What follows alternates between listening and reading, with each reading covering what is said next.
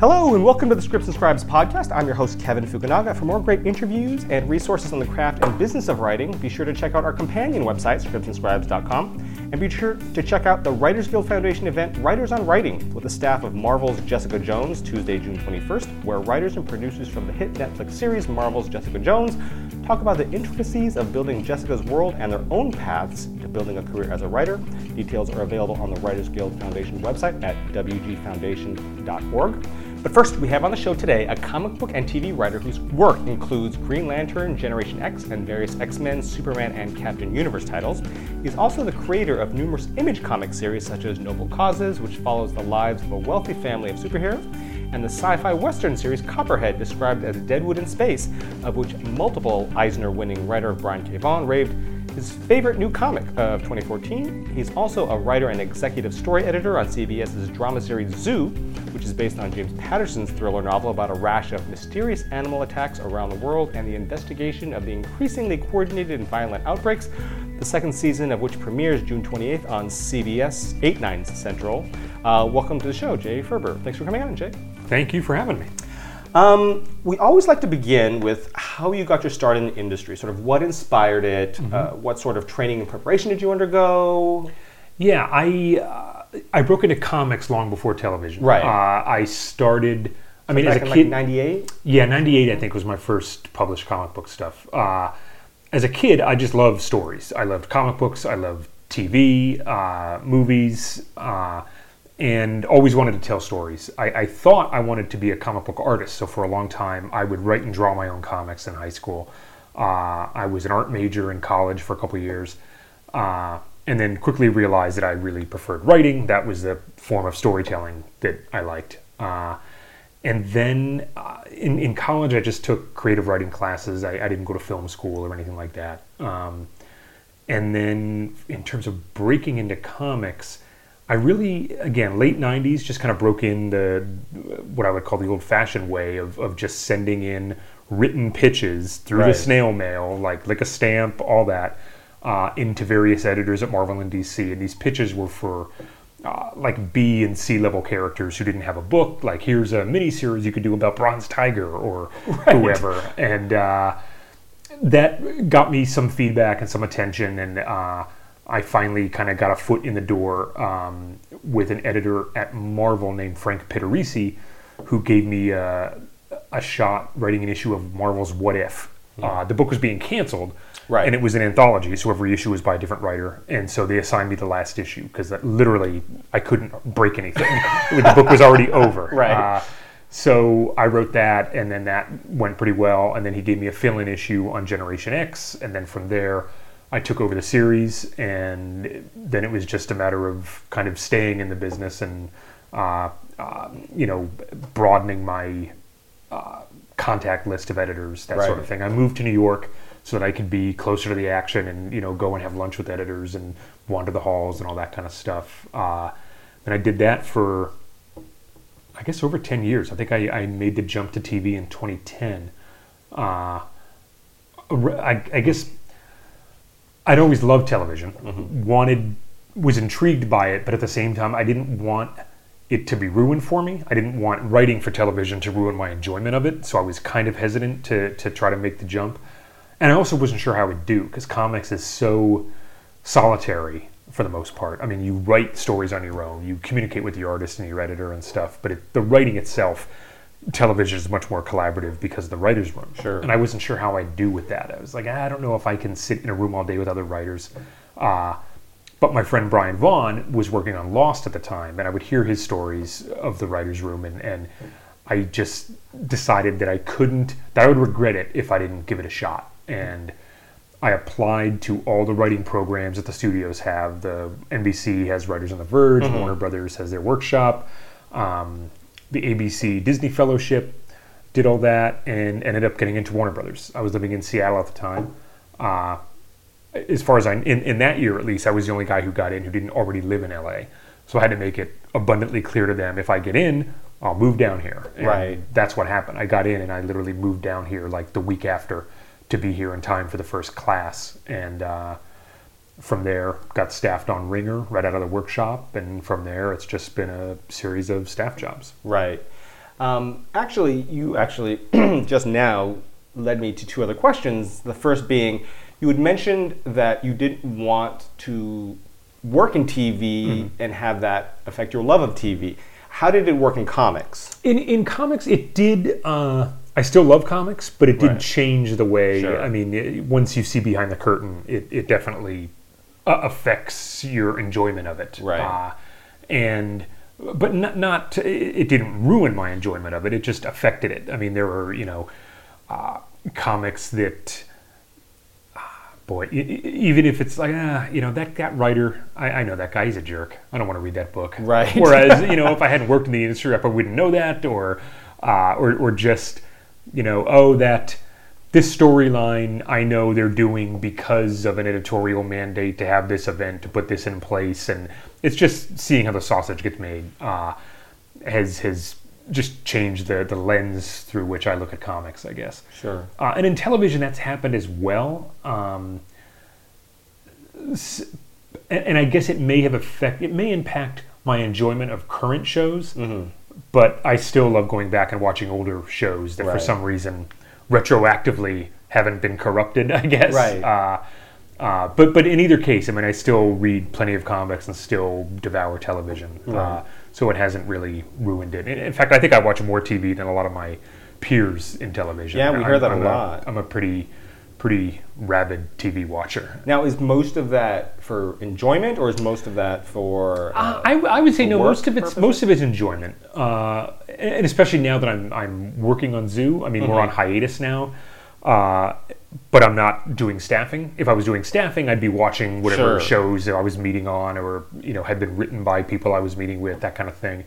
But even meetings taking out of the equation, I still watch a lot of TV just for enjoyment. I mean, it's just I've always been more of a TV guy than a movie guy in terms of I like serialization and stories that can play out, characters that you can continue to live with week after week. So I'd always gravitate more towards television than movies for that reason. Right. And that's why I prefer comics as well. Exactly. It's that whole ongoing saga thing.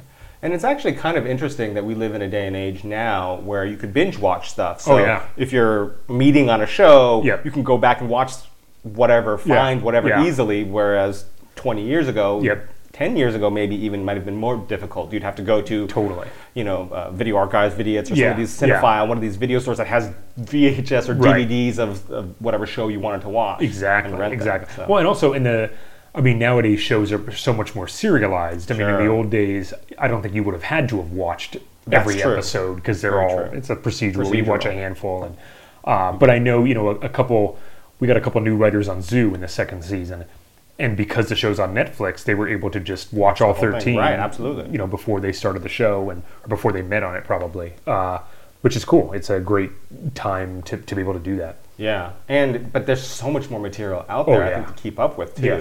Yes. Yeah, for sure. So, I mean, it's really, I just watch what I like. Sure. And then if I have a meeting on a show, I'll dive in and do my homework. Right. Yeah. And the next question that I had come up with basically what we were talking about before was, because we get this a lot, aspiring writers asking, do I need to be in LA? And managers waffle on it. Most say yes, or it helps very much to be so in LA. For feature writers, because it helps to take meetings. You're going to take a ton of meetings before you ever get a job. Right. But for TV, it's even more so. But maybe you can explain a little why it's important to be here. It totally is.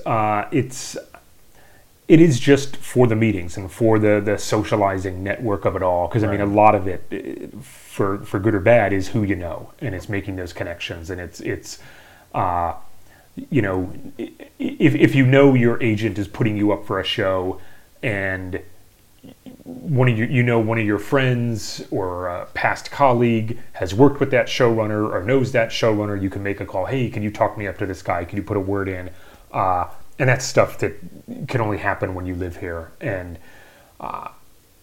even just to start, because you can't wait till you get a job to move here usually. I mean, I didn't. The Warner Brothers Workshop is not a paid position, as you know. It's just a one night a week kind of boot camp. But it's just, you got to be here to, number one, it shows that you're serious about it. Trying to break into television remotely is, I don't know how many agents or producers or anybody who's really going to take somebody seriously who doesn't live here. And in staffing season or any point, like meetings can pop up within hours' notice. Right, absolutely. Of just, hey, they want to meet you today at 2:00. Right. And they're calling you at 11. Right. You've got to get dressed and get changed and get over there and all that stuff. Or even on the flip side, you have a meeting and you fly into town for a week. Oh yeah, and it gets pushed. And it gets pushed to the following. It happens all the time. You get pushed to the following week. Well, are you going to extend your stay? Are you going to come back? Because it happens all the time. Because to sound, I don't mean to be so harsh about it, but they don't care that you're not here. They want you to either take the meeting or don't take the meeting. There's plenty of people who are Absolutely. here. So yeah. Unfortunately, that's kind of the totally. state of the game. And in fact, if I remember right, when I flew down here, because to get into the workshop, they did a round of interviews with the top candidates. There were, I think they ended up taking about 10 of us, but they interviewed 20. So I had to fly down here for the interview, and I just flew down for like a night. And I flew down the morning of the interview, and I think I got into town and then got a call like, oh, they can't do 11, they want to do it at 3 now. So, okay. So then I had to kill time and those things happen all the time. Of just things getting rearranged, and it's never a reflection on you, or it's just things happen during the day. These guys have so many things going on in their lives, in their work rather, and so just being here just makes that so much easier. Yeah. And it's not to say that you can't make it from somewhere else, but it's exceptionally more difficult. Yeah, I know of writers who live elsewhere, like who live in New York, who have sold pilots without moving out here. Right. But they still come out for like pitch season to do a round of pitches and everything. But I honestly don't know of anyone personally who's ever gotten staffed who wasn't living here already, right? Short of someone who was a successful novelist or or they have previous credits, who has some previous reputation to trade on, right? But somebody kind of coming in cold, so to speak. Yeah. I've literally never heard of it happening to somebody who didn't already live here, or maybe in like Vancouver where there's already a film industry or something. Right. Yeah. And in features, it's slightly easier. Totally. It's still a difficult proposition if you're not here because it's harder to take meetings, but you can do it in features. Right. Managers and agents are much more inclined to take a feature writer who's not in LA than a TV writer, which is almost a non-starter. Yeah. Unless you just have the most amazing pilot in history, and then they're going to tell you to move here anyway. Right, exactly. Yeah, with features, which I'm less familiar with, but with features you can, as long as you're willing to fly out here for chunks of time to stay here for like 2 weeks and do a bunch of meetings and that sort of thing, and then go back to wherever you live and write, like that's doable as far as I know. Right. Yeah. I wanted to talk to you about what were we? LA. Coming to LA. What was that experience like for you making the move? Because you at least were a writer, professionally, comic book writer. But I know a lot of people have jobs in other cities that aren't necessarily as transferable. Yeah. What were some of the challenges that you faced, or what kind of advice would you have for that? Yeah, boy, I'm trying to think of because I was in a unique position. I was writing comics, but I also had a day job in Seattle at the time. And so I had built up, in anticipation of getting this, being optimistic, I had built up a nest egg, knowing that I would have to move down here. And I had lived in LA briefly before. I lived down here for a couple years around 2000. And I had friends who lived here. My friend Brian lived here. In a small world, a girl I went to high school with in Pennsylvania lives out here and works in television. I ended up finding an apartment literally like 3 doors down from where she lived, so she was able to help me, move in and find a place and all that kind of stuff. But I was fortunate that I didn't have to find a job when I moved down here. Right. I had enough money between comic writing and the nest egg I had saved to get me through the workshop, hopefully to when I would get staffed. If I hadn't gotten staffed, I don't know what I would have done at that point. But it is tough. I mean, you're going to have to. My advice for getting a day job when you're writing, there's 2 schools of thought. Mine is get something that's not at all creative, so that you're, waiting tables during the day or whatever that is, but it doesn't require any creativity. So at night, when you're working on your spec or whatever, your creative energies are still at capacity. Whereas if you're taking a job where you're a copywriter or working in advertising or something, you're going to be using those creative muscles all day. You're probably less likely to want to come home and work on a spec when you've been working those muscles all day long at your day job anyway. That's my advice on that front. I mean, finding a job in this economy is easier said than done, obviously. Sure. And obviously a job writing advertising is going to pay more than waiting tables, so there's that to factor in as well. But just in terms of your end game of being a screenwriter, I would always lobby for the grunt day job so that you can devote as much of your time and energy to your writing as you can. Right. Plus, I think a couple things. One, don't get a job that's soul-sucking, something that you hate desperately, because then when excuse me, you have your downtime, your time you're not working, you're just excuse me, trying to recover from the soul-sucking job that you have, or get a job that's too good, and I'm trying to find a way to describe that better, but one where you're comfortable making a good living, where it becomes easy to not write because you're making good money, maybe not great money, but good money. The job's pretty comfortable. Those are also sort of pitfalls because it becomes easy to not work, not write on your own stuff, because it's a challenge. Totally. And the most common path, and I circumvented this, but the most common path to getting a staff job is to start as a PA or as an intern and a PA and an assistant and climb that ladder on a show or in a writer's room or whatever. And that is a huge game of who you know. I mean, those jobs are so competitive and they're so prized because they usually are. I mean, it's not uncommon for an assistant to get a script during a season, that kind of thing, and then maybe get staff the following year, that sort of thing.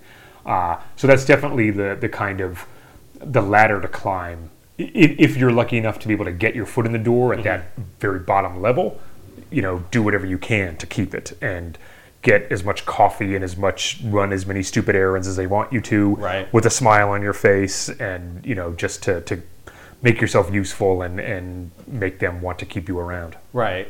And it's funny because we've had a number of writer's assistants, showrunner's assistants, as well as staff writers all the way up to showrunners on the show, and a lot of them have mentioned that it might actually be harder to get an assistant job just because of the lack of them than it is to actually get a staff writer job. Might be. It might be, just because of the volume of the lack of those assistant jobs out there. There's one showrunner's assistant usually, maybe one writer's assistant, and maybe a writer's PA on a show. Where you might actually have more staff writers on a show than you do have assistants. That's a very good point. And like I said, I didn't go that route, so any of my advice or experience with that side of it is all like secondhand. Like I've witnessed it, but I've never been in it. Like I can't imagine how hard those jobs are. Now I'm sure the jump to staff writer is difficult. Oh sure. I mean every move in this industry is difficult to varying degrees. Yeah. Right. Yep. And actually I thought of something else that I wanted to touch base on again, which is the moving to LA for TV writers. You shot the first season of Zoo in New Orleans. Yes. The second season in Vancouver. Yes. But the writer's room was in LA, in LA. Culver City. Right. Yes. So even if you live in New Orleans or now in Vancouver, and you think, oh well, Zoo shoots here, I can get a job as a writer. Right. The writers work in LA. The writers are in LA. Yeah. It has no. I mean, there are some shows that the writers' room is in New York. Very few, but there are some. And there are like. I've heard of Canadian co-productions where the writers' rooms are in Vancouver or Toronto, but then, you have to have an equivalent of a green card to basically work there. As an American writer, you have to have residency or some kind of special permission to be staffed up there. So that's a whole other ball of wax. But where a show shoots, really 90% of the times the writers' rooms are in LA. Right. And I think also with the Canadian productions, from what I understand, similar to the diversity programs here, Canada has like that arts program. Right. I think where for newer writers especially, that they're sort of subsidized by the Canadian government. Yeah. So you're going to have even a harder time trying to get in because, again, a new Canadian writer. Right. I mean, if you're established already and you're shooting a show out there, that's a whole different ballgame. Yeah. But as a starting writer, I think it could be, actually fairly difficult. It might be. Yeah, I don't know how that works up there, but that's probably right. Let's go back to comics for a little bit, because, and then we'll go back to TV and Zoo and all that kind of stuff. Writing in comics, you sent out your samples with the good old-fashioned snail mail, which obviously done by a lot. Email now, by a lot. By most people. We've had questions in the past of what do you need to have to submit to editors to get a job as a comic book writer. One of them I mentioned, do I have to have a resume? What format is it? How many script samples do I need? Should it be for established? Should it be original material, my own thing for image? Or how does that work? I mean, there's a couple different ways to go about it. I think, and I'm kind of out of the loop on this, but in terms of like Marvel and DC, I don't even think they take unsolicited submissions anymore. Like I don't think you could do it the way I did, where you just sent in a pitch. That's the bad news. The good news is, because of the internet, like, it's so much easier to make your own comic book in terms of, you know, yes, you'd have to find an artist, you'd have to find a letterer, or you could teach yourself to letter it yourself. But I think the best way to make comics these days, as flip as it sounds, is to just make comics, is to do it yourself, whether you publish it yourself online, or there are like small run printers you can use that you can just print up 20 copies of your book and, you know, sell it at a convention or whatever. And then you have a finished comic that you can then, that's your resume, that's your calling card, whether you printed it yourself, whether you got it picked up at a very tiny publisher. The end result's the same. You have something in your hands that's produced by you that you can then show an editor. And that's something you can send to an editor at Marvel or DC, whether you hand it to them at a convention or whether you just snail mail it to them at their office. But I think there's a greater likelihood of them being receptive to that than to a pitch for Spider-Man. So that's the internet has really opened that up. I mean, when I was breaking in, the internet existed, but there was no official DCComics.com or Marvel.com yet. I remember the first year of my career, editors had email addresses, but they weren't allowed to accept material through them, even from writers they were working with. You still had to fax in or FedEx in your scripts. And it got to a point where editors would be like, can you email it to me? And then just fax it, just because that's the official channel. But even they would rather just have it emailed. And it was an interesting time to watch that technology develop, whereas now it's all exclusively done over the internet. So yeah, the bottom line is, like, a resume isn't really relevant, I don't think. I mean, unless you've done something extraordinary, you were a NASA scientist and you're pitching a book about astronauts, something like that, sure. But it really is just about the work, and it's nothing sells you better than something you've written. And you know, it's tough finding an artist, for sure. That's a challenge that even established guys face, trying to find artists to work with on their own projects. But that's your biggest hurdle, is finding somebody to draw your thing, and then you have something to show. Right. And it is a big challenge, especially because if you're not paying an artist, you want to collaborate. Most artists have their own ideas as well. Some of them, and a lot of them aren't writers, though, which is the difference.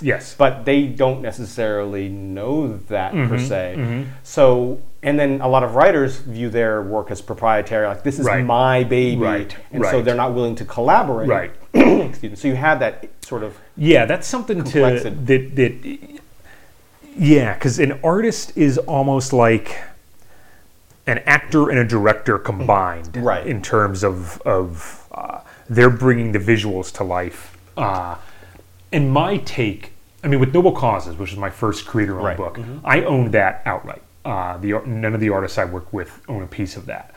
But so you paid them. But I paid them. Work for hire? Yeah, it was work for hire, and some of them would get paid up front. But then, as the book tapered off, they would have to wait to get paid in the back end once it went on sale and made some money. Every book I've done beyond that, the artist has been a co-creator. They co-own it with me. And going forward, I mean, that's just how I choose to work. And I think it's an artist, I think, is more likely to be invested in the project if they own a piece of it. Absolutely. And not even just, and when I say own a piece of it, I don't even just mean that you're telling the story you want they're in the copyright. Right. Like, And they get half the profits. And they get or half the whatever. profits. But I would mean, like, let them contribute ideas to Right, it. Contribute, like, don't, if you're making your first comic, don't be so precious about your own ideas, and loosen it up so that it's a true partnership. And that the artist, the more input you let an artist have and that you welcome, and it's only going to help, the better the project will be. The artist will be more inclined to give it 110% than if you were treating him as like a drawing machine. Right. Where it's just, here's the script, here's exactly what I want you to draw. And I'm not going to pay you. Yeah, and you're not exactly. gonna And I'm hoping you do it for free, Right. and that I own it, and I can use this to springboard Right. onto. And if bigger it makes things. money, then I'll pay you for your Right, time. Right. Right. On the plus side, nowadays we live in a world of like DeviantArt.com, all these Right. websites where you Right. can see artists' portfolios and Yes. make that connection and Yeah. stuff. So Yeah, and you may find, as you said earlier, artists who have their own ideas but aren't exactly Absolutely. writers. There's nothing wrong with. I mean, especially if your goal is to use this comic as a calling card, kind of. That your ultimate goal is to write Spider-Man or whatever. Mm-hmm. There's nothing wrong with going to an artist who has an idea and helping him write his idea. Well, absolutely. Even if the story Give it didn't come from you, you can still bring it to life. Put the words in the characters' mouths, and again, it's all about collaboration. that's actually a path that I hadn't considered, which is actually brilliant. Yeah. Yeah. It's a question of whether the artist likes the way you interpret it. But Sure. again, it's a push-pull, it's a compromise, it's a collaboration. Yeah. No, instead of getting an artist to help you with your work, as a writer, go to help an artist with their Yeah. work. And, Yeah, I mean, and maybe it could be, And yeah, there's ways where that meets in the middle as well. yeah, that, like, or you can help him with his and he can help you with your, right, there's right. definitely Or ways you say work to that. an artist, like, what would you like to draw? The artist is like, I've always wanted to draw giant robots. Right. Oh, well, what if I did a story about a giant robot who was this and that, and then, oh, that's cool, and then that becomes a whole thing. Absolutely. That's something that you guys created together. Right. So there's ways to do that, for sure. Right. Copperhead. Mm-hmm. It's like Deadwood in space, Right. sci-fi western, very cool. What was sort of the inspiration? The inspiration was literally, I mean, in Deadwood in Space, I flatter myself to compare myself to Deadwood. It's a great show. I grant you. That was just a shorthand. I've had the idea for years, and it's not a new idea. I mean, Firefly was cowboys in space. Star Trek was wagon train in space. What I wanted to do with Copperhead that I thought was a little bit different was, number one, have lots of aliens, so it's much more visually diverse. And number two, whereas shows like Firefly and like Star Trek were shows about characters on a journey where they were moving. Every week they were in a different place. It was based around a spaceship. I wanted Copperhead to be a show set in a town so that the setting was stationary, but new characters would come in each story. New characters would come to town and bring new story with them. And so Right. I could play with... It would be more like Gunsmoke, and that's why I chose Deadwood, because Deadwood was a town. Mm-hmm. It would be more, I wanted to have the sheriff, I wanted to have the town doctor, the barkeeper, the blacksmith, all of that stuff, and do it with a sci-fi bent. And it was just that. I didn't have characters, I didn't have story yet. It was just that kind of world. And when I was talking to Scott Godleski, the artist, we had originally talked about doing another idea that I just couldn't make work from a story point. And then I said, what about this thing about, an alien town and it's like a Western. It'd be like Deadwood, but on an alien planet. And he was like, oh, that's cool. I've always wanted to do a Western. And then we just started shooting emails back and forth about, I remember talking about Jaws a lot. And I think that was from Scott, that our cop should be like Roy Scheider in Jaws, right. just this lone cop in this little town. And then one of us had the idea to make her a woman, and what if she was a single mom, and should she have a deputy? Yeah, what if the deputy thinks he should be the sheriff? And that was a real collaboration between the both of us, and it just grew and grew and grew into this, I think, what turned out to be a really cool book. No, absolutely. And so sort of segueing into the entertainment industry. Mm-hmm. Not that comic books aren't entertainment. Sure. Different infrastructures, mm-hmm. But although with Marvel and DC, they're really not nowadays. Yeah, no, it's all combined. Copperhead, mm-hmm. how? I'm assuming that it's mm-hmm. if it hasn't already gone out to we've had discussions. Nothing's in active motion right now, but we're talking about it. Now, what is the process like for something like Noble Causes, Copperhead, when you have a comic book that's been published, or at least you have a physical, how do you get that out there, and what's the process like of getting it out there, in the meetings, the development process? It's I can only speak to this so much because we haven't actually truly set it up. I think it's different. You can go a couple different ways. I mean, the first question is whether I, as the creator, I'm going to write it myself, or whether I'm just going to let my agents take it out and attach a different writer. Although you have the advantage of at least you're a television writer. Right. That's what I'm saying. I mean, yes, I have that option. A lot of comic book writers don't. I mean, trying to attach themselves as a writer could be a deal breaker for a lot of studios or a lot of producers. Although they've done it. Jason Aaron and Jason Latour are writing a Southern Bastards pilot. Neither of them, to my knowledge, had any TV experience, but they were able to leverage that so that they're writing the pilot, which is awesome. And like Mark Miller at Image, he's all of his comics are becoming movies these days. But he doesn't write any of them. He just writes the comics, and then he's a producer, and he gets writers to flesh it out into a feature. With my properties, it really kind of depends. There are some that I want to write myself. There are others that I'm more comfortable just saying, like, yeah, you can go develop that. Just find another writer for that sort of thing. And then it's a matter, I pitched Near Death, another one of my comics, I guess 2 years ago now.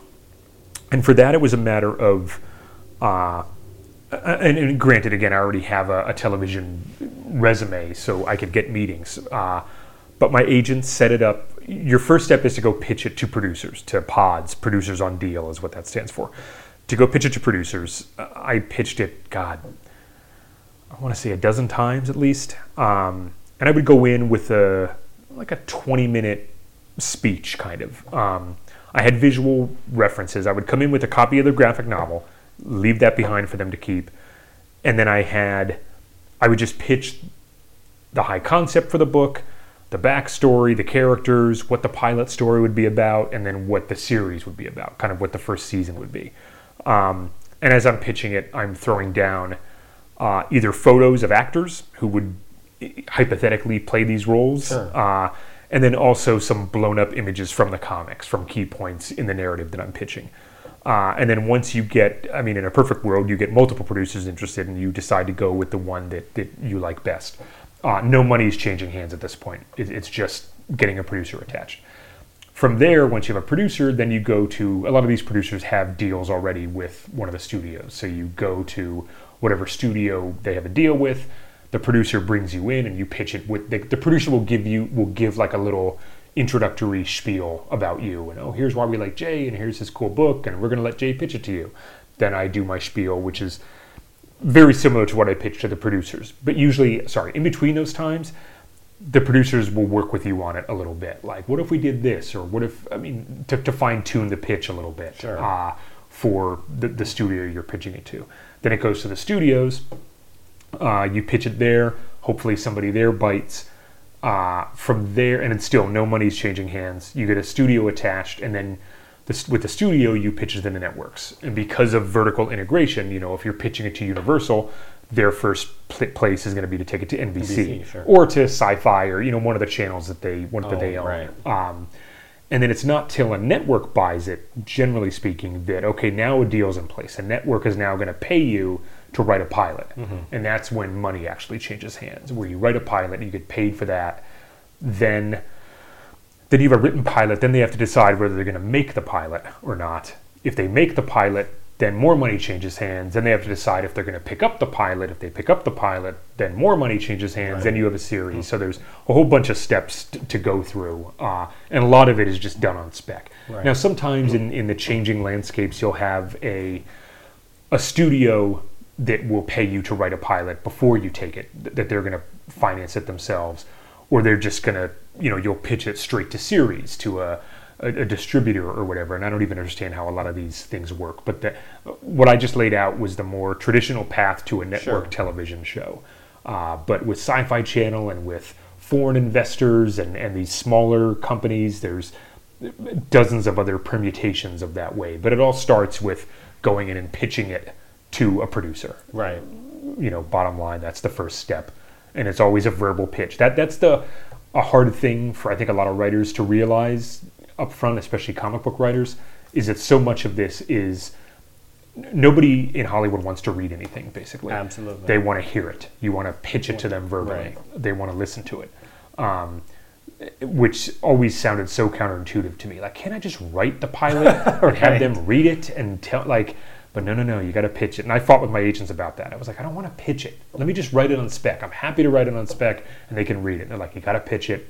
And I'm glad they made me do it, because it is like a valuable, necessary skill in this industry to be able to go into a room and with confidence and with vision pitch what this show is without it existing yet. And it's cool. I mean, that's kind of the nutshell of how that works. Right. And I want to go back to pitching, because I do want to touch base on that. Cause that's, sure. That's yeah. an awesome subject. I went off on a tangent there. No, that's perfect.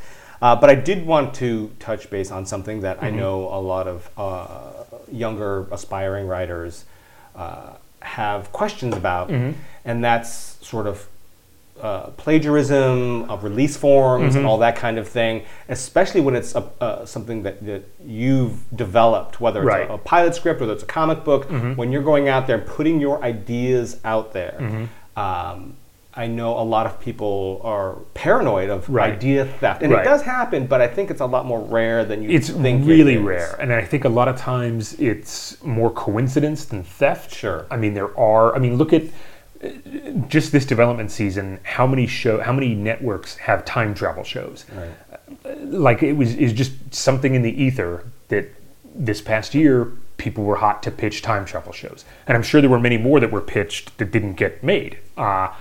And I don't think anybody stole anybody's there. It was just something that happened.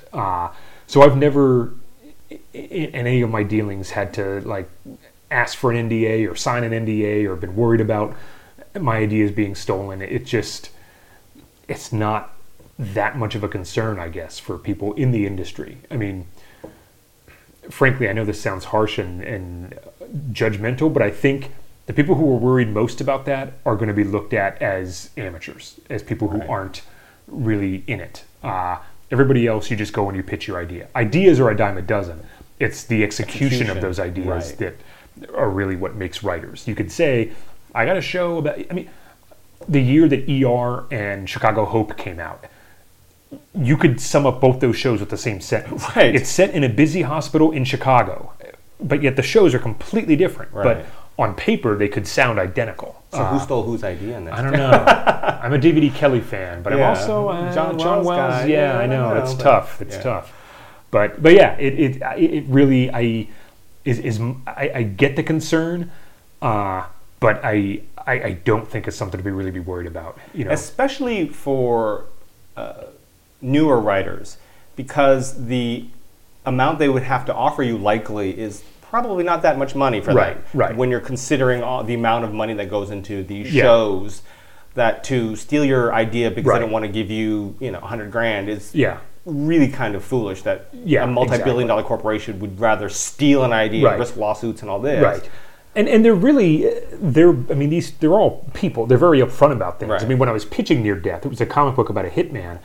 And some of the responses we got was, we already have a hitman thing. Right. Like, that's already, we just bought one from somebody else. Right. And whereas they could have been like, oh, let's take his hitman ideas and give them to the one we just bought and let him do some of the stuff with it. But it's just, I think, though, that I have heard of a little bit, and it's less nefarious, where somebody pitching an idea has a scene or something, character or a certain story, something in there that the person listening may not even realize that, and then when they go to incorporate, I had an idea of this, not realizing where it came from, so that sort of idea bleeding. I could see that happening. I could also see happening when you're, because if you're going in, and we may talk about this later, when you're going in on a staffing meeting on a show, I've heard writers talk about, I think there are some showrunners who want to hear ideas, like they want to hear pitches. Sure. So you're going in to meet on the new season of Chicago Fire, and you pitch them an idea about,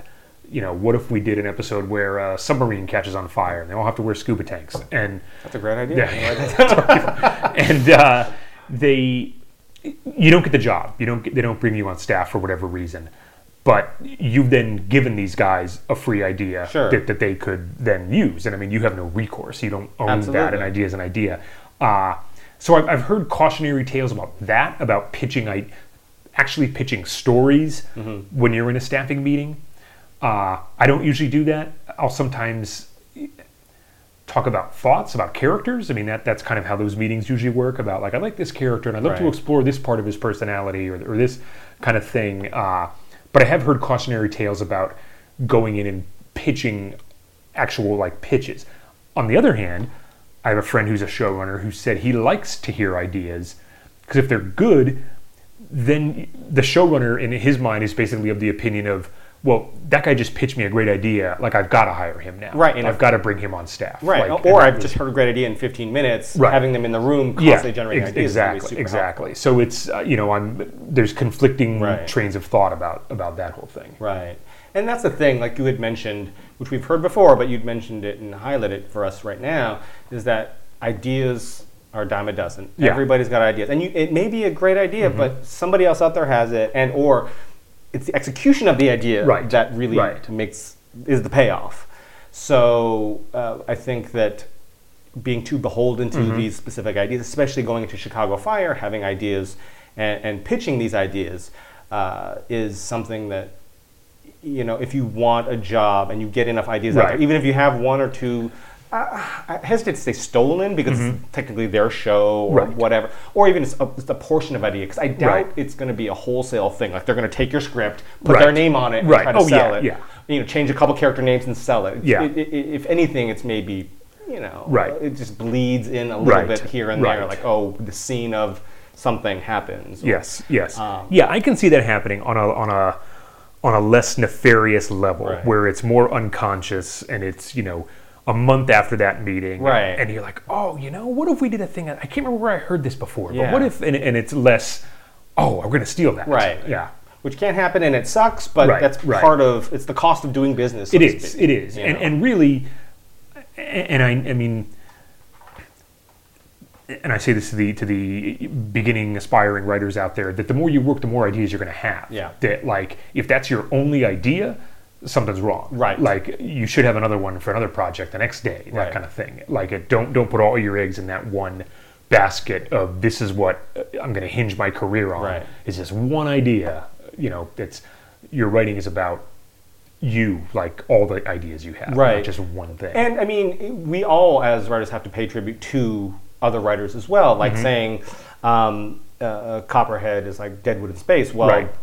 I'm not saying you stole whole Right. No. pieces of Deadwood, but I mean the overarching theme. I mean, something in there may have come subconsciously. Sure, totally. A little bit. I mean, that's what tropes are, what archetypes Absolutely. are, and so all of that. now, do you it's owe all to David Simon a bunch of money, Right. or David Milch. David Milch, sorry, David Milch a bunch of money? I mean, it's one of those things Right, where there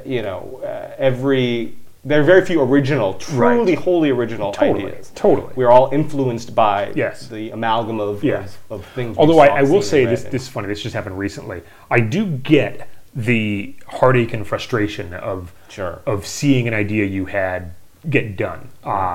Mark Waid, one of my favorite comic book writers, announced a new book recently called Captain Kidd, about a middle-aged man who can turn into a teenage superhero, which is the reverse of Shazam, who's Right. a little kid who turns into Billy a grown-up Batson, yeah. superhero, which is an idea I had years ago and have never gotten off my ass and done anything with. But I loved it because so many comic book fans these days are middle-aged men, for better or Right. worse. No, absolutely. So that wish fulfillment to be a teenager again and have superpowers on top of it, I thought was brilliant. And obviously so did Mark.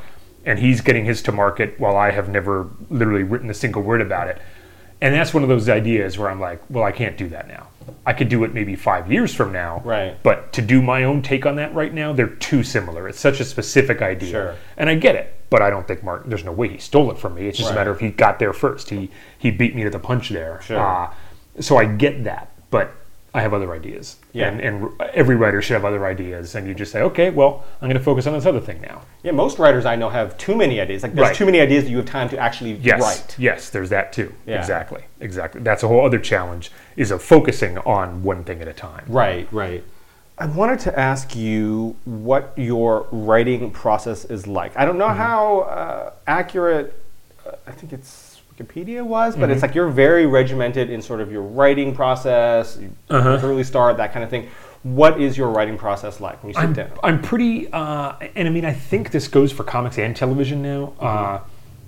I mean, TV's a little different because with TV, you don't always have the schedule you want. On TV, you're in a writer's room generally, and then when you're off the script, your showrunner may want you to come into the office and write at the office, or you may be allowed to write from home, or you may have to go into the office and be in the room for the morning, and then you get to write in the afternoon.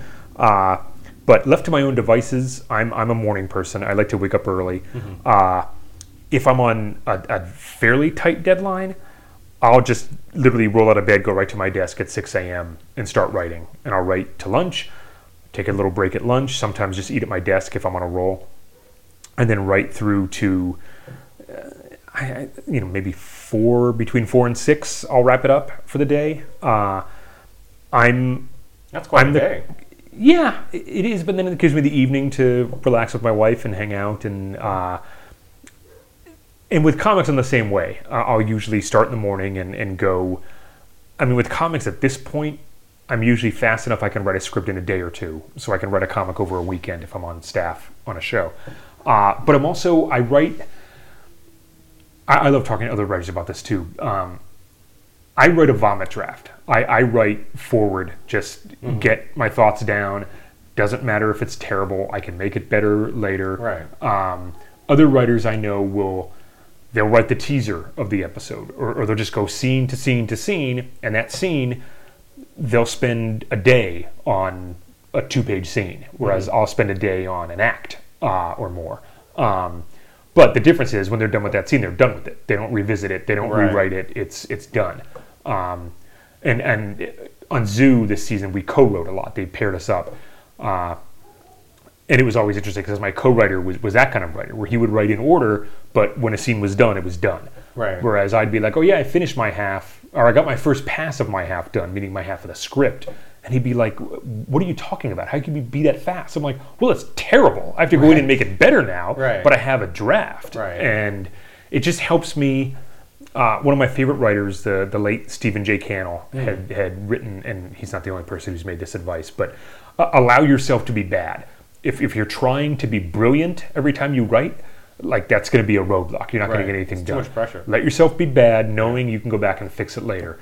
And I've really taken that to heart so that I can be bad in that first draft.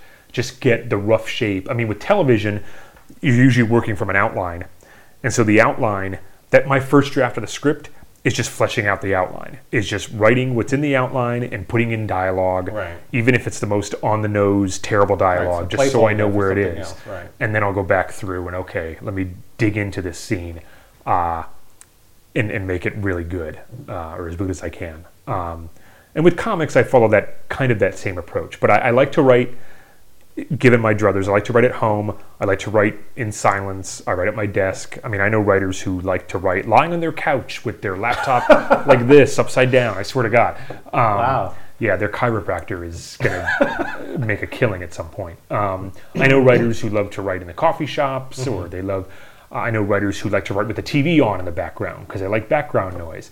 I'll listen to music if I have to, if it's to drown out something else. Like if I'm writing at work in my office and there's stuff going on, I put my headphones on and I'll write to soundtracks or scores, something without dialogue. Or I'll just write to like the sound of rain, just something else to drown out other sounds. But I'm pretty regimented, I guess, in the way I like to have a schedule. I'm a creature of habit. Now, I jotted down a note, and it says half episode. So when you said you co-wrote an episode of Zoo with another writer, and you wrote half the episode, and they wrote half the episode, you just cram them together? How does that work? Kind of, yeah. It's all broken in the writer's room collaboratively with most of the other writers. Right. So then once it's broken, and it's up on the board, and all your beats are up on the board, and on Zoo, we did a teaser and 4 acts, so 5 acts, basically. And then we would just look at it, and there's 2 ways to divide up a script. Some writer teams will divide it up by storylines. One person will write the A storyline throughout the whole episode. Other person will write the B and C storyline, that kind of thing. Others just divide it up in, like, on our show, generally the teaser and act 1 tend to be longer. So one person will write teaser in 1, the other person will write acts 2, 3, and 4, and then there comes a day where we just combine them. One of us will send the other one the script, put it in a final draft document, print it out, and then we go sit and read it and take notes and give each other notes.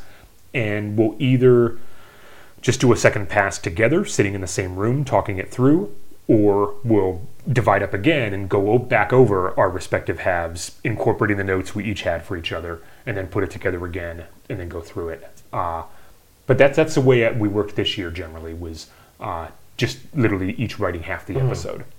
It's interesting. Yeah, it's cool. And it's fun. And then during prep for the episode, we'd each be on the calls as much as we could, but there's a thing called a tone meeting where you talk through the episode to the director, and we would just tag out on that, where my co-writer would tone the first half of the script, and then I'd jump in and tone the second half, and yeah, it's all good. It works. Going back to Zoo, the first season was 13 episodes. Yes. And I had seen that you were a staff writer on the first season, correct? I was actually a story editor on the first season. And then I'm exec story editor second season. But even as a story editor on the first season, you wrote 3. You wrote or co-wrote 3 of the 13. Is that usual? That seems like a lot. We had a very small staff the first year. We had Zoo was an unusual show. People in the industry's eyes bug out when I tell them this. We had 4 showrunners, which is very unusual. Yeah, that we had at the same time, or were they like no? Four guys. Here's how it worked. Okay. 4 guys are in a partnership called Midnight Radio. That's their producing company. It's Josh Applebaum and Andre Nemec, who are writing partners. They always write together. A third guy named Scott Rosenberg, who has written, he created Life on Mars with them, and Happy Town and October Road. The 3 of them worked on those shows together. Fourth guy is Jeff Pinkner, who worked on Fringe and Lost and Alias. So before Zoo started, the 4 of them formed a company together, and they sold Zoo to CBS. And the 4 of them wrote the pilot. And then technically all 4 of them were showrunners on the show. The way that worked was, in the first season, Andre kind of dealt with production. He went to New Orleans when they shot the pilot. He was there for that. He was the one hiring the department heads and all the production stuff. That left Jeff Pinkner was kind of the day-to-day showrunner in the room. He was there with us most days, breaking story. Josh Applebaum was in the room frequently, but not constantly. So he would come in and chime in on the way the show was being driven. Scott Rosenberg would do passes on the scripts. So we would turn in a script, and it got to a point where we would just turn the script in to Scott directly. He would do a pass, and then that's what got sent to the network and stuff.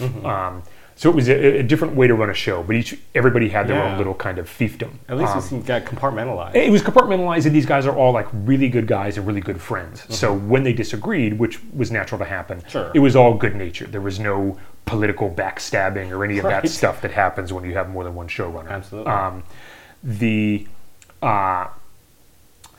And then in post-production, when cuts would come in and we'd have to sit in editing, that would be all of them. They'd all kind of tag in and out on that, on whoever was around to kind of shepherd an episode through post-production. So we had the 4 showrunners, and then there were just 4 writers in the writer's room beyond that. We had Carla Kettner, who was a co-EP, who was kind of in charge when one of those guys wasn't there. And then there was D. Harris Lawrence, who was also a co-EP, Brian O., who was a supervising producer, and then me. And then we had a writer's assistant. So it was a very small room. So we each I wrote episodes, what did I write? Crap, I forget now. 5, 8, and 10. And 8, I co-wrote that with Scott, because Scott was going to write that on his own, and he had a baby. And which he knew was happening, but he thought that, he's like, oh, it's a baby, I can still write the episode. And then he realized, I can't write this episode. They can't walk yet. So exactly. So I got drafted to pitch in and help him write that.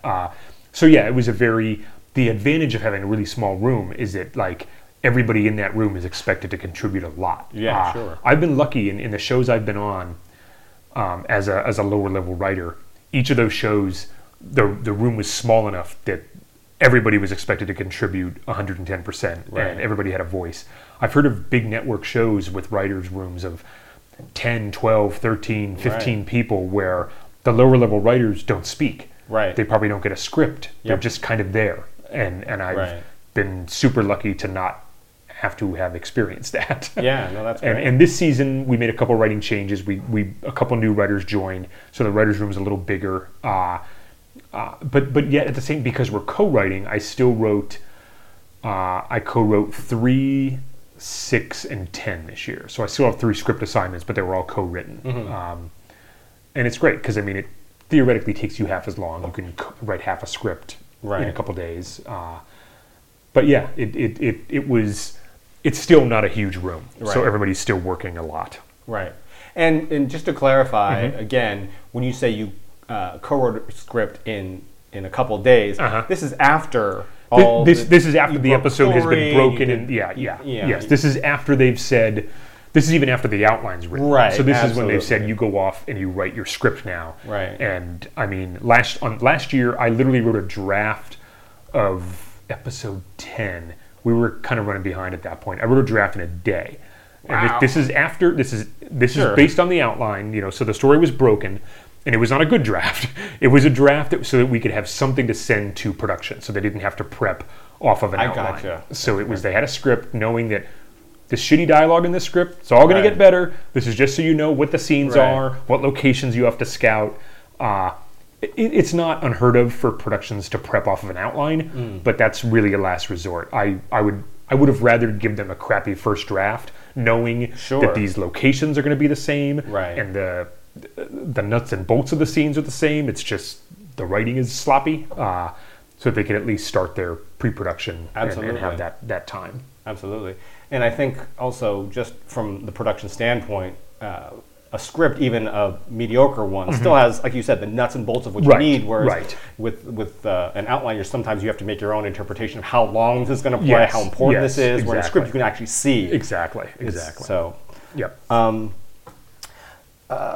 have you ever had a mentor? And if so, who was it? Yeah, I mean, I've had a few. In the writer's workshop, we were paired with 2 mentors. We had a mentor who was a writer, a working writer, and a mentor who is an exec. And I was paired with a woman named Lisa Ruse at Warner Brothers, who was great. We're not in touch a lot, but she's there if I need her. And she was really helpful in the workshop, reading my specs and giving me notes and, prepping for meetings and all that. It's kind of ironic that I went through the Warner Brothers workshop and have never actually worked on a Warner Brothers show. Right. Because Ringer was technically, Warner Brothers co-owned it, but it was technically a CBS production for CW. So I've never really worked with the Warner Brothers execs in my time in television. And then there was a guy I met, a guy named Joe Henderson, who had come through the workshop a year or 2 before me. And he wasn't my formal mentor, but he and I really hit it off. He had written, he's a big comic book nerd, and he had, just coincidentally, we had each written a story that appeared in the same comic, an issue of Witchblade from Top Cow. Okay. And I was like, wow, that's that Joe Henderson guy. And so I reached out to him and we hit it off. So he was always there if I had questions about, I'm going on this meeting, what have you heard about this guy? Right. And that sort of thing. And I mean, there's a lot of writers I've worked with who are higher level than me and whose brains I pick. I hesitate to name people because I'm afraid I'll leave somebody out Right, and offend no, yeah, them. that's- But there's and I think that most writers in this town are happy to share their experiences with somebody who's up and coming, somebody who's aspiring. As long as you're not, as long as they get that you're serious about it, Right. that you want to talk to them about the business and the craft and not just gossip about in that episode of X-Files, why'd they do this? That Right. you really, you want, their time is valuable, so you Sure. don't want to waste their time. It should be about business related stuff, not just gossip or industry insider stuff. Right. You know? But in these programs that people go through, I think obviously I only know firsthand from Warner Brothers, but they'll get you a mentor, somebody pair you with someone who has volunteered for that kind of thing. Right. There's some fun questions coming up, but before we jump into that, I did want to go back quickly and talk about pitching. Mm-hmm. That's something that a lot, again, writers being generally very sort of solitary. Right. So it's not necessarily an innate skill to basically be a showman or showwoman, I guess this case may be, and basically talk about your script, present your script in the most positive way with a great attitude and energy, because this is the 18th pitch they've seen that week. Yes. Yeah. What is some of your advice? Do you have any specific stories of good pitches, bad pitches? Let's see. One of the best pitchers I've seen is one of my zoo bosses, Josh Applebaum. I mean, they're all the guys are great, but Josh especially is just a super energetic, vivid storyteller. So whether he's literally pitching an idea to write or he's just recounting something that happened to him over the weekend, it's always you're on the edge of your seat. He gets up and he walks around the room and gestures, and it's he's just fantastic. I mean, I can't imagine somebody not buying something from him in the room just based on the strength of his pitches, just because he's so demonstrative and and I don't even know. I don't think that's something you can teach. I think I can't do that. I think I'm okay at pitching, but I can't. I'm not in that league anywhere approaching that, and I don't think that's something that you can, like I said, that you can teach, or that it's just something innate within Josh that he is just such a showman and a natural storyteller in a verbal way. The other end of the spectrum, I've heard of guys going in and pitching who literally will just stand there with holding a piece of paper and just basically read. Right. What I do. A guy I worked with on Ringer, a guy named Hank Chilton, who was an upper-level writer on that show and who I've remained friends with, was talking about pitching to me one day. We were, because he was developing a pilot somewhere, and he was talking about rehearsing his pitching. Literally, he would, you generally, I think most people write it out and then practice it, or you should at least, and that's what Hank was doing. And I hadn't thought of that before. I hadn't really pitched anything formally before. And Hank was talking about, I think he had a rented office space somewhere, and he was pitching this thing over and over again, practicing it. And it got to the point where somebody in the office next to him had run into him in the hall one day and was like, "Hey, good luck on that pitch." The guy's been hearing it every day, over and over. Yeah. And it's good. Like, you want it to be... So when the one time I took a show out and sold it to a producer, but we didn't end up selling it to a studio. It was near death when I pitched it a dozen times. I wrote it out and then just practiced it. Made it so that it sounded natural. You want it to sound conversational. You don't want it to sound like something that has been written.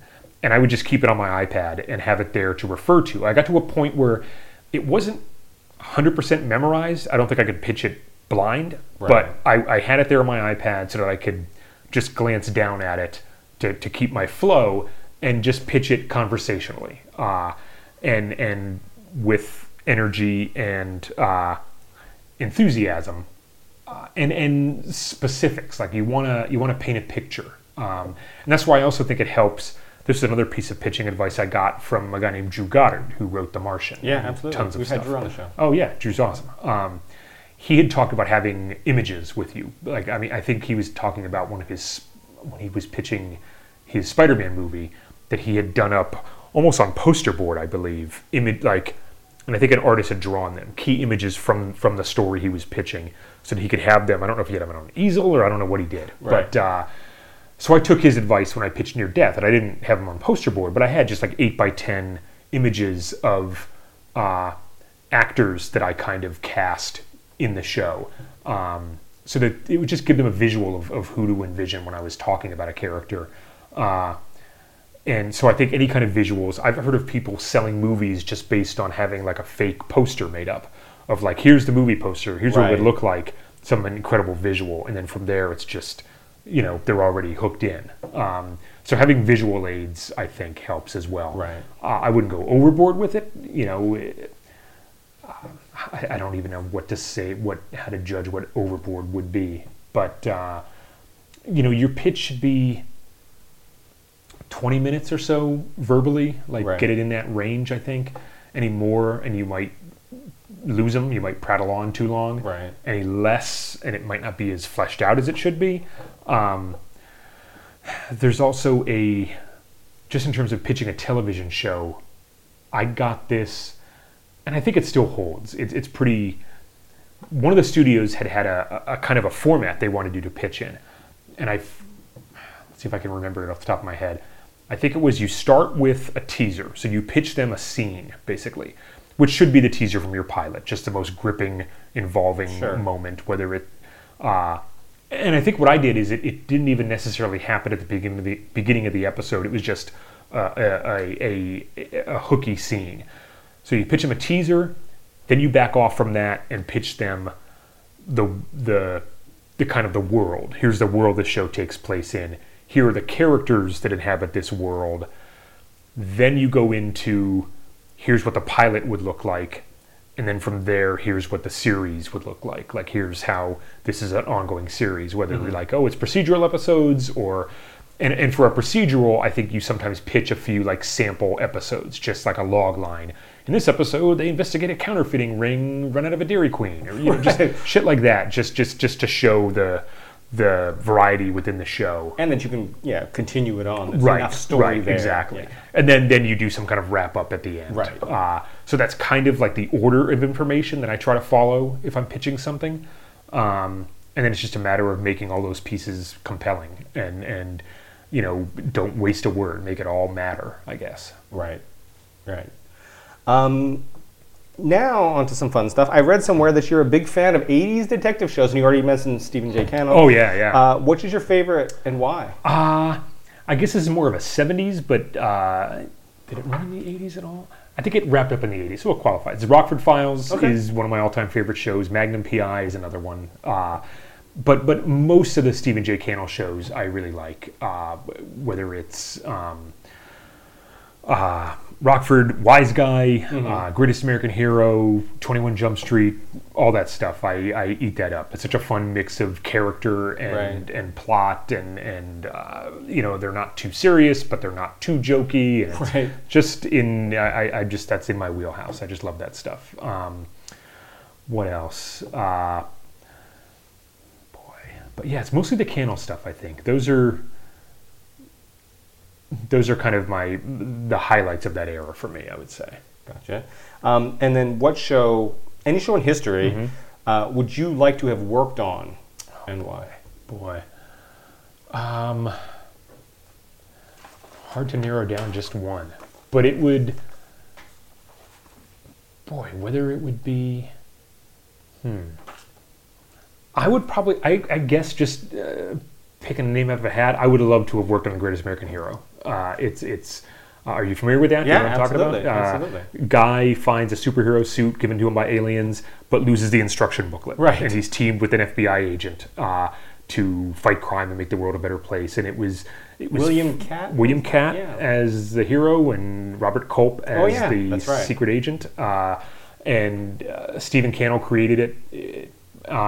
And it ran for 3 seasons, and it was just a ton of fun. It had action, it had lots of humor, but heart, and the characters were like super well drawn.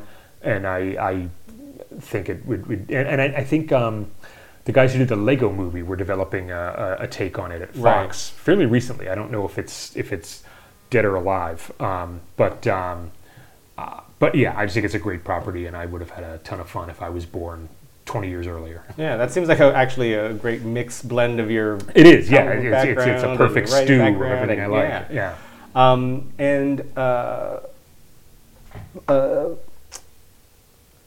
What shows now are you watching, or what are some of your favorite things on TV now? Boy, okay, this is the answer I always blank out on. Yeah. Literally, when I go to meetings, because this gets asked, I have to I make a list before I go, because I always space on things. Right.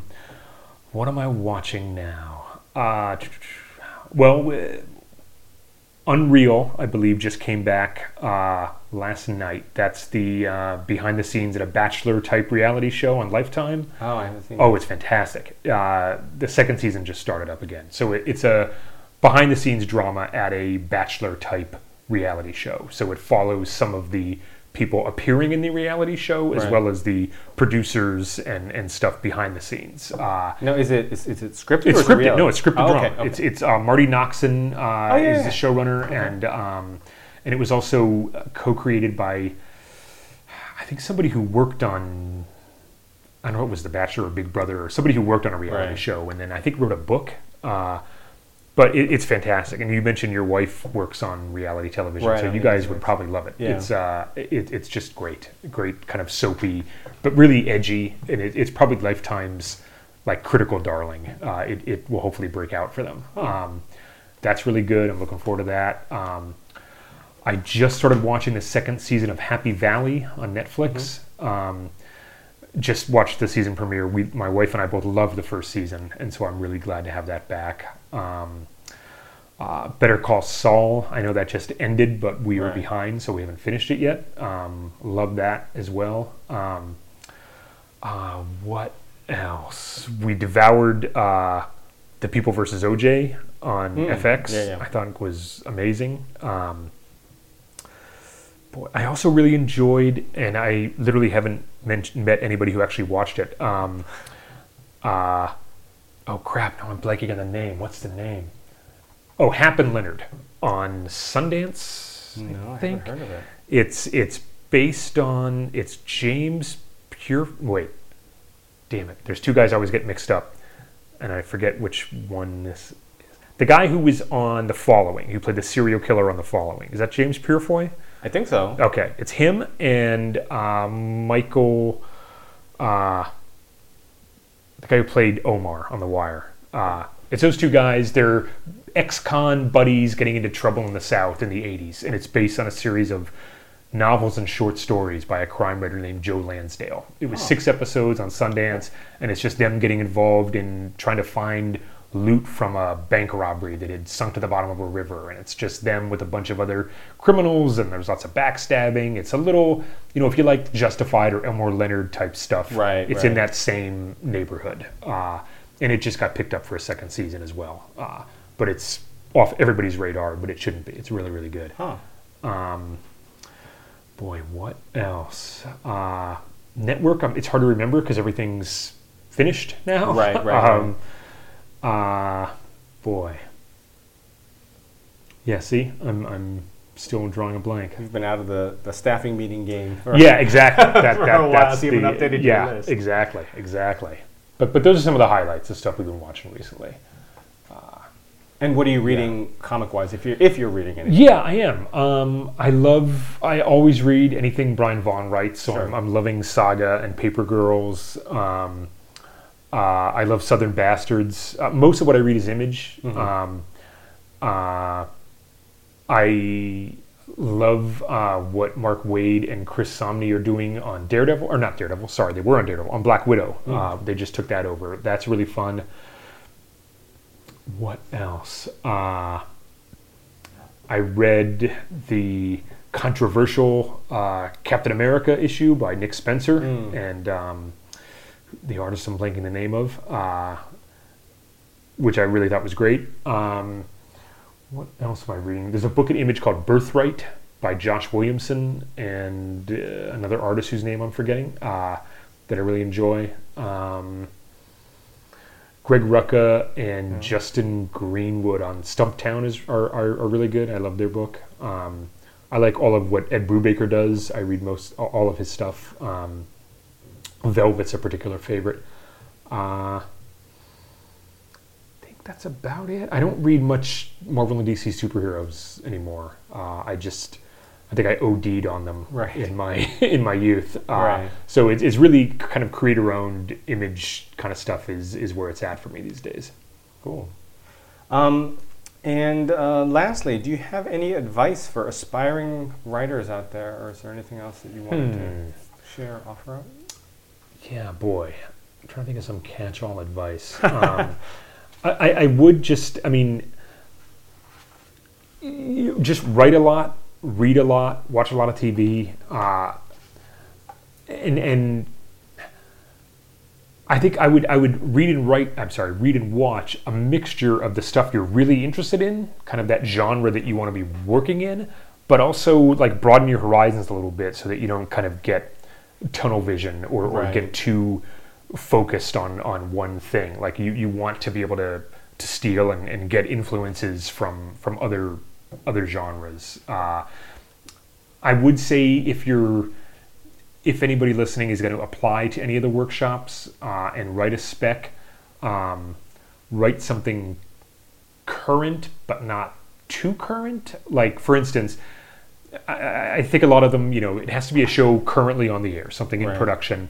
Hap and Leonard, the show I just mentioned to you, despite it being a brilliant show, I wouldn't spec that because, as you demonstrated, no one's heard of it. It'd be hard. But at the same time, I wouldn't spec Supernatural because that show's been on so long that I think it's oversaturated in terms of people specking. So you want to find something in the middle there that people are aware of, but that hasn't been specced to death.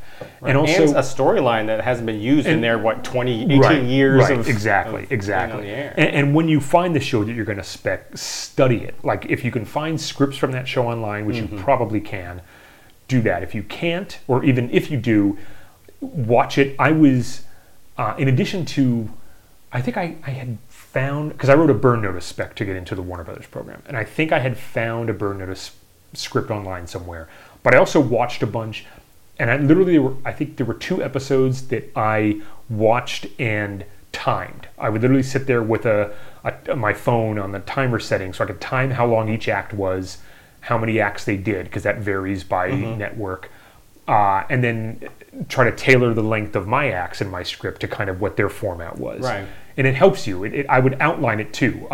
How many scenes are in an act generally, and I would watch it and take notes. Just write one sentence about what each scene is. Oh, Michael sits with Sam and they find a case and that sort of thing. So you could kind of, just writing it out and seeing it on paper, I think helps you absorb it and just live in those rhythms a little more. So really do your homework on the show you're speccing.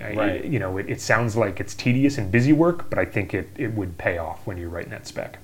Absolutely. And then also in terms of specs are good for these programs, but for nothing else really. Like everything else for staffing, everybody wants to read a pilot. Right. So I think in your arsenal, you should have a good current spec and a great pilot. Right. Those are the 2 things I would focus on.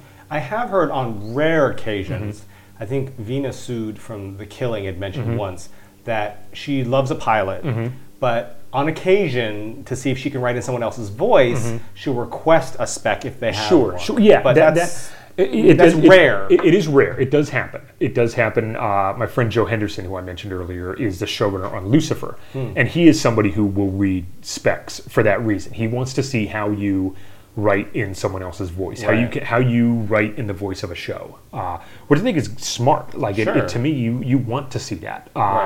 So, but I think those are the exceptions. The general tide is people wanting to read an original pilot, to see your original voice. Yeah. And I think part of that is because there's so many shows on the air that chances are you're going to get a spec of a show you've never watched before. Right. Then it's hard to tell, like, is this a voice of the show exactly. or not? Right. And that's what's tough. Yeah. With these workshops and programs, they have readers they hire who are kind of, like my burn notice, I think, went to the reader who was familiar with burn notice. Right. And so there they can kind of cover their bases. Right. And I know Warner Brothers has narrowed, they have a pull-down menu on their site, a list of acceptable shows to spec, so they can help keep control of that because there's so many out there. Yeah.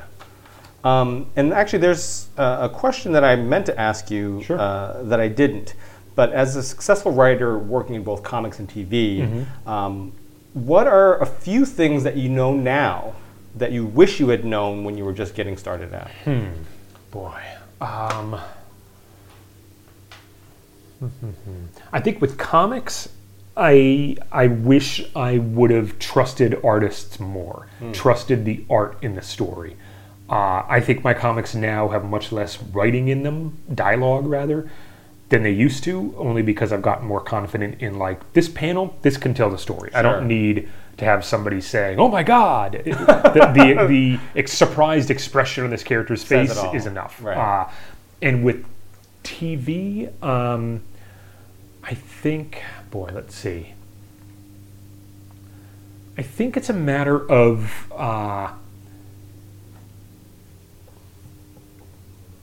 just writing the scene, keeping the scene short. I think, you know, getting in late into a scene and cutting out early is something that always works, and I probably didn't do as much earlier in my career as I know to now. And just in terms of being in a writer's room, this is a little off the subject, but it's helpful as a low-level writer when you're in there. If somebody pitches an idea, whether it's somebody beneath you, I mean, in terms of the ladder, the hierarchy, or the hierarchy, or somebody above you, if it's the worst idea in the world and you're a low-level writer, you don't need to shoot it down. Let somebody else shoot it down. You're there to prop things up and to help make things work. You don't need to poo-poo an idea. And if you do, because there are times where it may be just you and another writer in the room, and then if they have an idea that you really think doesn't work, and you're sure it doesn't work, frame it in such a way that, I think it's terrible, but I'm just trying to think, are we going to get the note X? Is the network going to think that this reason? And it's just a little more diplomatic way of phrasing it. And I think I've avoided that bullet, hopefully. I don't think I've done that even when I was starting out, but I think it's still worth mentioning too. It's just to just kind of, no matter how diplomatic a room is, you want to know your place and let the people higher up be the ones to shoot things down. You want to be the one to build them up and be the supportive voice. I've also heard on occasion, even from showrunners who are open to comments and critiques from newer writers, staff writers, whatever. Say, I don't care if they shoot down an idea, but they better have something better. They better have an answer to how do they fix it. Because if you don't, then keep your mouth shut. Unless you have, don't just say this sucks, but this sucks, but how about this? What about if we do, you better have a solution for Either find a way to fix it or find it, or a substitution, something else that we can do instead. Otherwise, it's pointless. Just don't be the naysayer. You can follow Jay on Twitter. It's Jay Faerber, but it's Jay, last name Faerber, so it's at Jay Faerber. He also has a website, jfaerber.com, which is not terribly updated, but there's stuff up there. And a Facebook fan page, so they can follow you on Facebook. Thanks for so much for coming and chatting with us today. Yeah, man, thanks for having me. This has been great. Yeah, it's been awesome. And there's still a lot of comic booky questions and other questions we'll have to tackle at a different time. Great. So thanks for coming on. Awesome, man. Thank you. And thank you all for listening.